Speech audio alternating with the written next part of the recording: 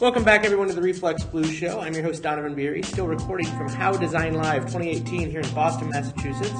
And from the complete other end of the United States, we bring in Josh Silverman. Josh. Hello. How you doing?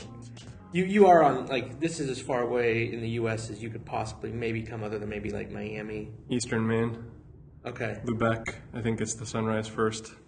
Okay. Because you're over at Twitter. I am. That's true. And you've been there how long now? Year and a half. What do you do over at Twitter? It's called Design Operations, and it's a relatively new emerging field. Its purpose is to make sure that the teams, like within the product team and outside of the product team, everyone knows what everyone else is working on.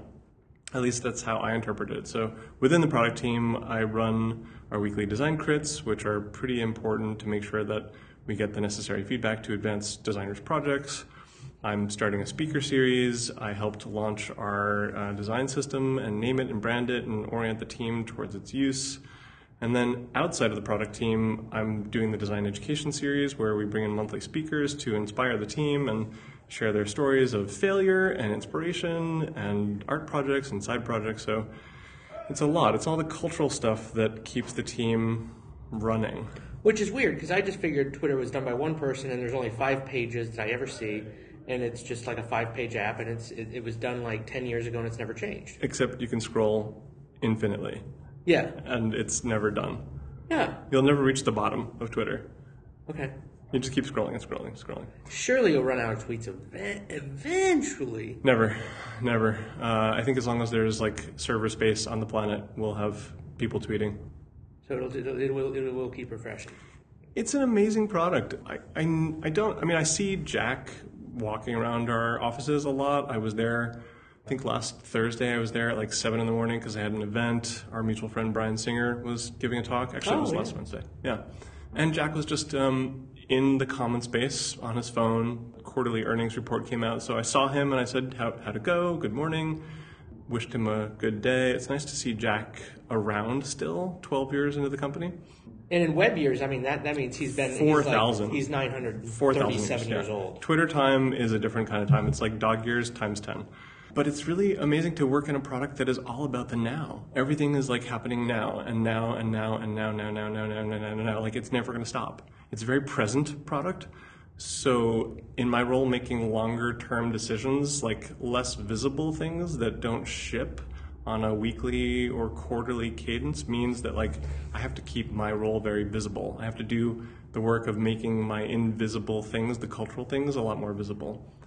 And that's tough to sustain. It's not tough. It's just it's a new role, and it's a little bit of a challenge for me to make the cultural things way more visible than I thought I would need to make them. And it's a lot of socializing my work across teams. What's an invisible project look like? Is it just something that's internal, or is it something that helps the user but they just don't know about it?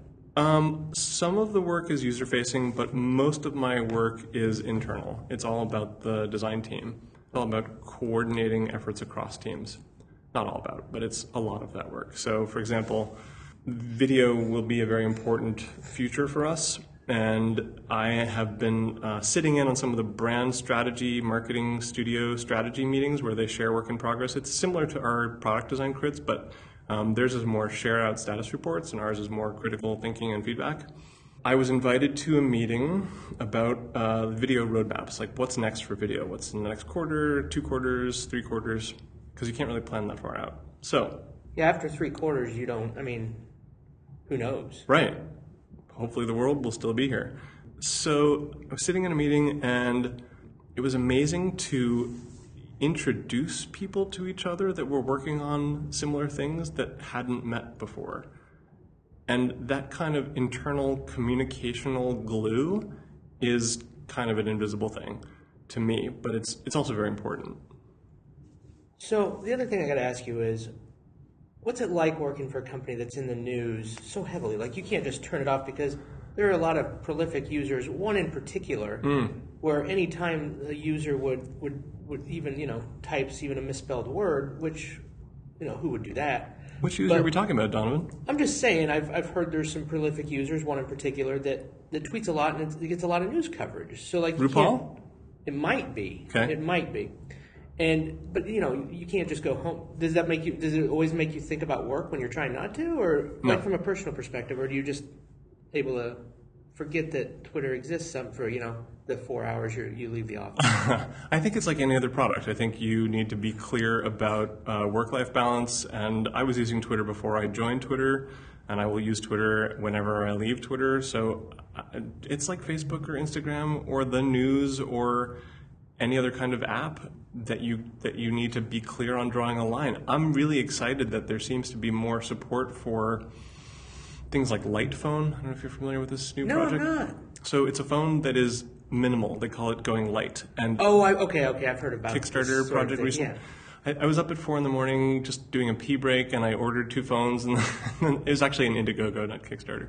And I know that it's Indiegogo because I was like, wait a minute, I ordered this, and I canceled my order because it was a little bit weird to support it without realizing I was fully into it. Anyway, I'm glad that there's support for drawing clear boundaries between the always-on mentality and the kind of like how that affects your nervous system and your body and like how you think. Like if you're capable of thinking beyond the now, everyone needs to have self-care. And if there's clear boundaries, it's not just Twitter that you're drawing the clear boundary with. It's any other kind of accessibility or any other kind of app or connectivity. I'd rather have some of that in person. Yeah, because you do have to have downtime, and you also have to leaving your phone for an hour is not going to hurt you. No, it's not. Like you'll still get the message probably. Yeah, and maybe you'll even collect more. What's the term? I know you're going to edit this. Oh, you think we edit anything? Maybe You've obviously not listened in a while. Maybe you'll collect even more neuron firing things. What's that thing called? Oh, whoa! That is not this. Dude, you know what I'm talking brainwaves about. aren't my expertise, but yeah. When you have the reward system, what's it called? It's post-lunch. I'm a little tired. Anyway, the reward system that when you get a heart or a notification or a retweet or a like that's the thing that reinforces your addiction to the app. If you put your phone down, as Erica Badu says, I can make you put your phone down. Then maybe you come back and there's even more of those to look forward to because you've been away for an hour. Oh, so I don't have to wait for every tweet. I can collect them 3 at a time. Obviously, you need to use Twitter more, Donovan. Yes. Yeah, I probably do. I'm at 36point.com. For those listeners, we do tweet once every now and then. Okay. And Josh, since you're at Twitter, do you want to share a tweet, or is it locked down? Is it private? Share a tweet. Like your Twitter account. Oh, J.H. Silverman, because J. Silverman was taken. Man, you would think you work there. You could say like, all right, I just want JS. I just want initials. Like you could start pulling strings. It's not my role. Although 3-character names are really valuable. They're like a cult following. I saw there was one person who had his whole thing like he got hacked into just because he had like a 1-character name or something. Wow.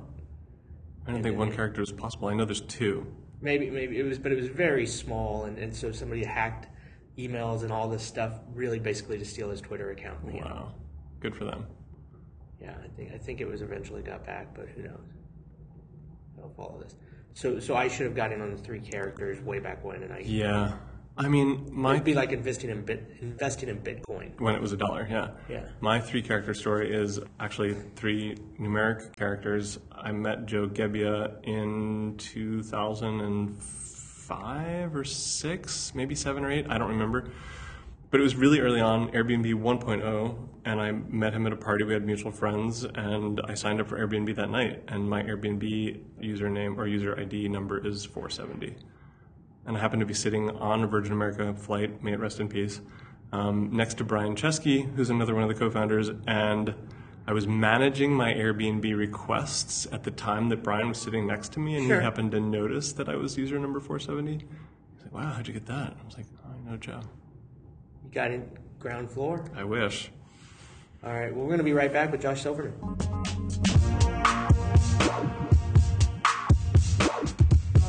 So, Josh, you're speaking of how? What are you speaking about? What's the event? Or you already spoke. You spoke yesterday. Yes.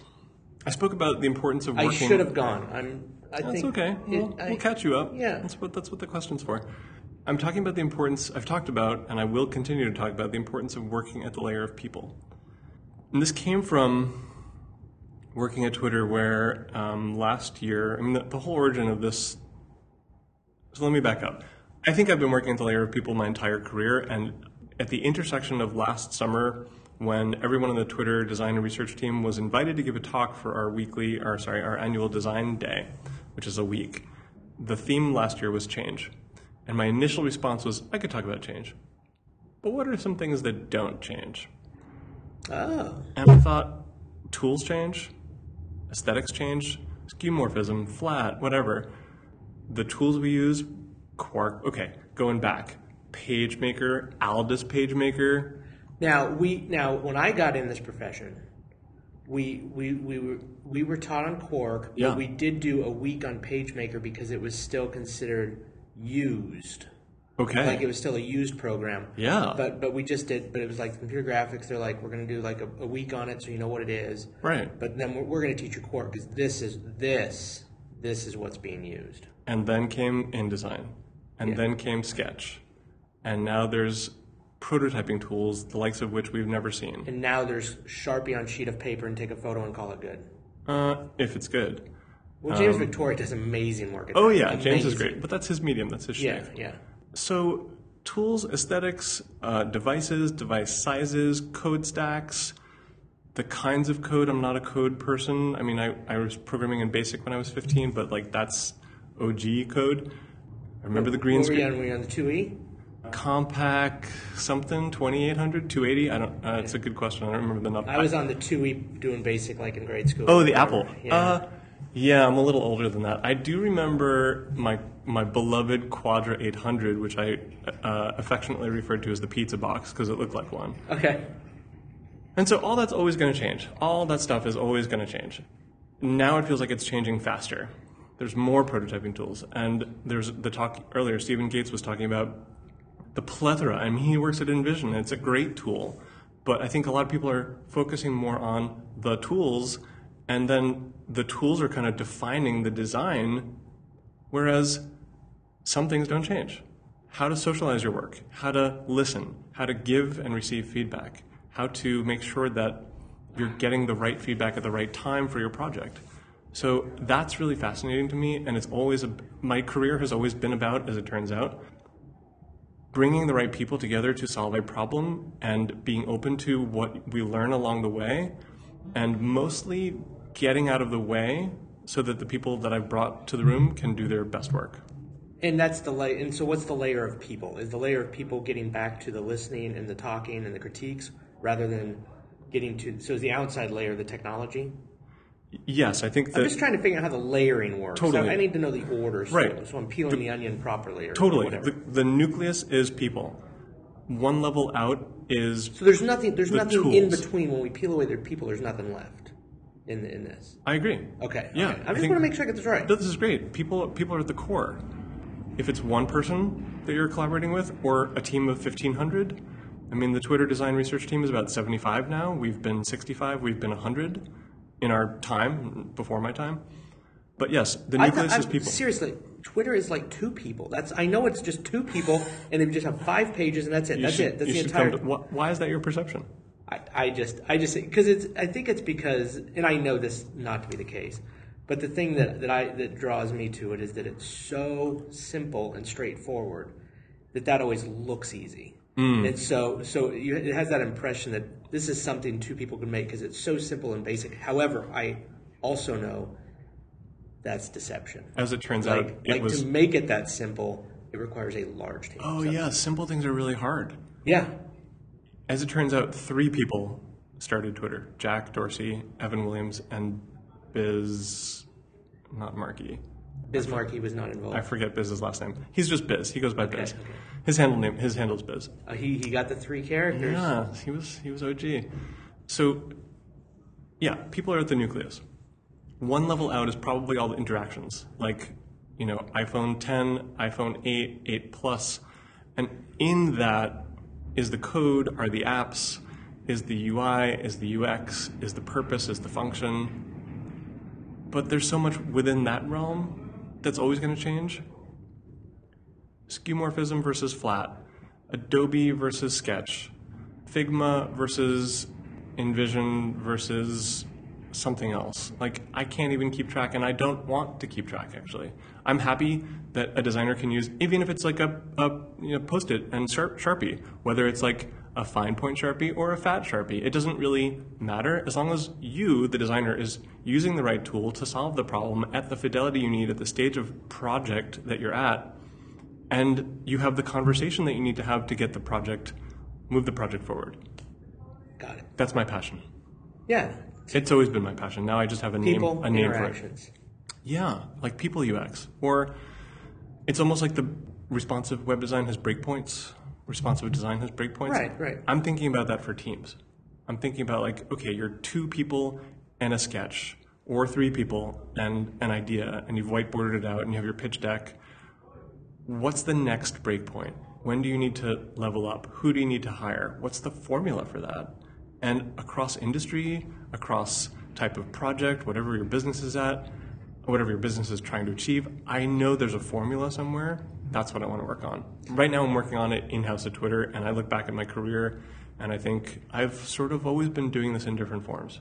Yeah, and I think I saw a chart on that once, but it was pretty rough, and it was basically for like design shops where, it starts with like a designer, and then you have 2 people, and it's a designer, and maybe like a copywriter or something, and then it kind of moves down to where then you have account people, and sure, yeah. And I remember seeing a rough chart of that like probably 20 years ago, so kind of mapped down. Oh, it was in a book, and I can't find it anymore. Find it. If you can find it, I'd love to see it. Okay, I can probably dig up what book it was, but I don't know how to get a hold of one. So okay, well, and I'm not even sure it's in there anymore. Okay. Yeah, I think people. But that was about this. Yeah, that was my first thing where it was pretty new out of school, and I see this because when I was out of school, it's like design shop. I talk about this all the time. Design shop has 20 people. We have 20 designers. And then I was like, I realized later, no, design shop has 20 people. There's like 3 designers, and you're like, oh, there's like that's what it is. So you're even design shops, they'll get to, like an ad agency will get to like 100, 200 people, and they still don't have that many designers. Yeah. Like it's not in the 50s. It's like in the 10. Yeah, if they're really good. Yeah. Yeah, it's fascinating because the shape of teams and there's got to be a formula or a relationship. I mean, no, there's a relationship. I want to get to a formula where I feel like it could be more productized to think about the shape of teams versus the problem being solved, versus like the kind of market they're in. And that's what I want to work on for like the rest of my career. Fantastic. Well, we're going to be right back with Josh Silverman.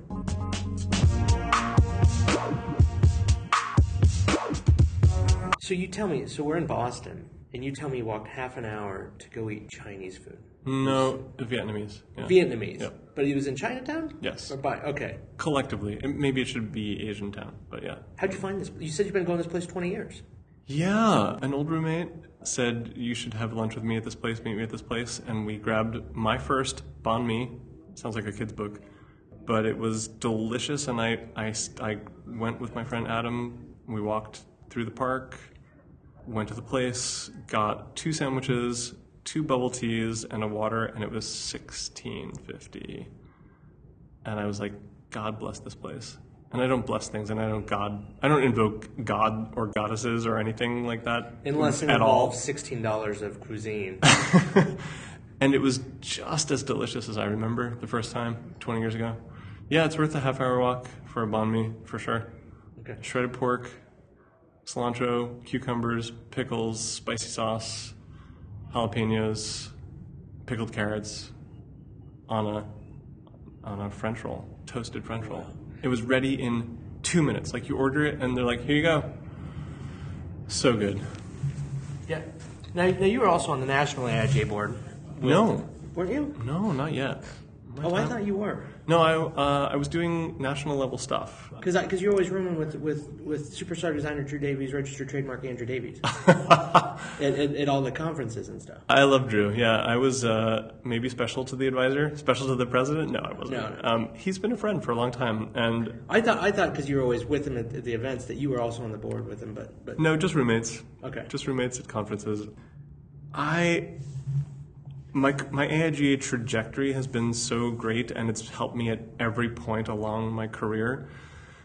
I'm not as involved in the SF chapter as I'd like to be, although SF Design Week tickets just went on sale today and I bought a few, thankfully. But I think it's just like leveled up. Like I want to do more for my local chapter, but I also think I can do a lot more and have more impact at the national level. So I think volunteering for being a part of the AIGA Centennial trifecta, Doug Powell asked me, and it was Michael Lejeune and Anne Willoughby.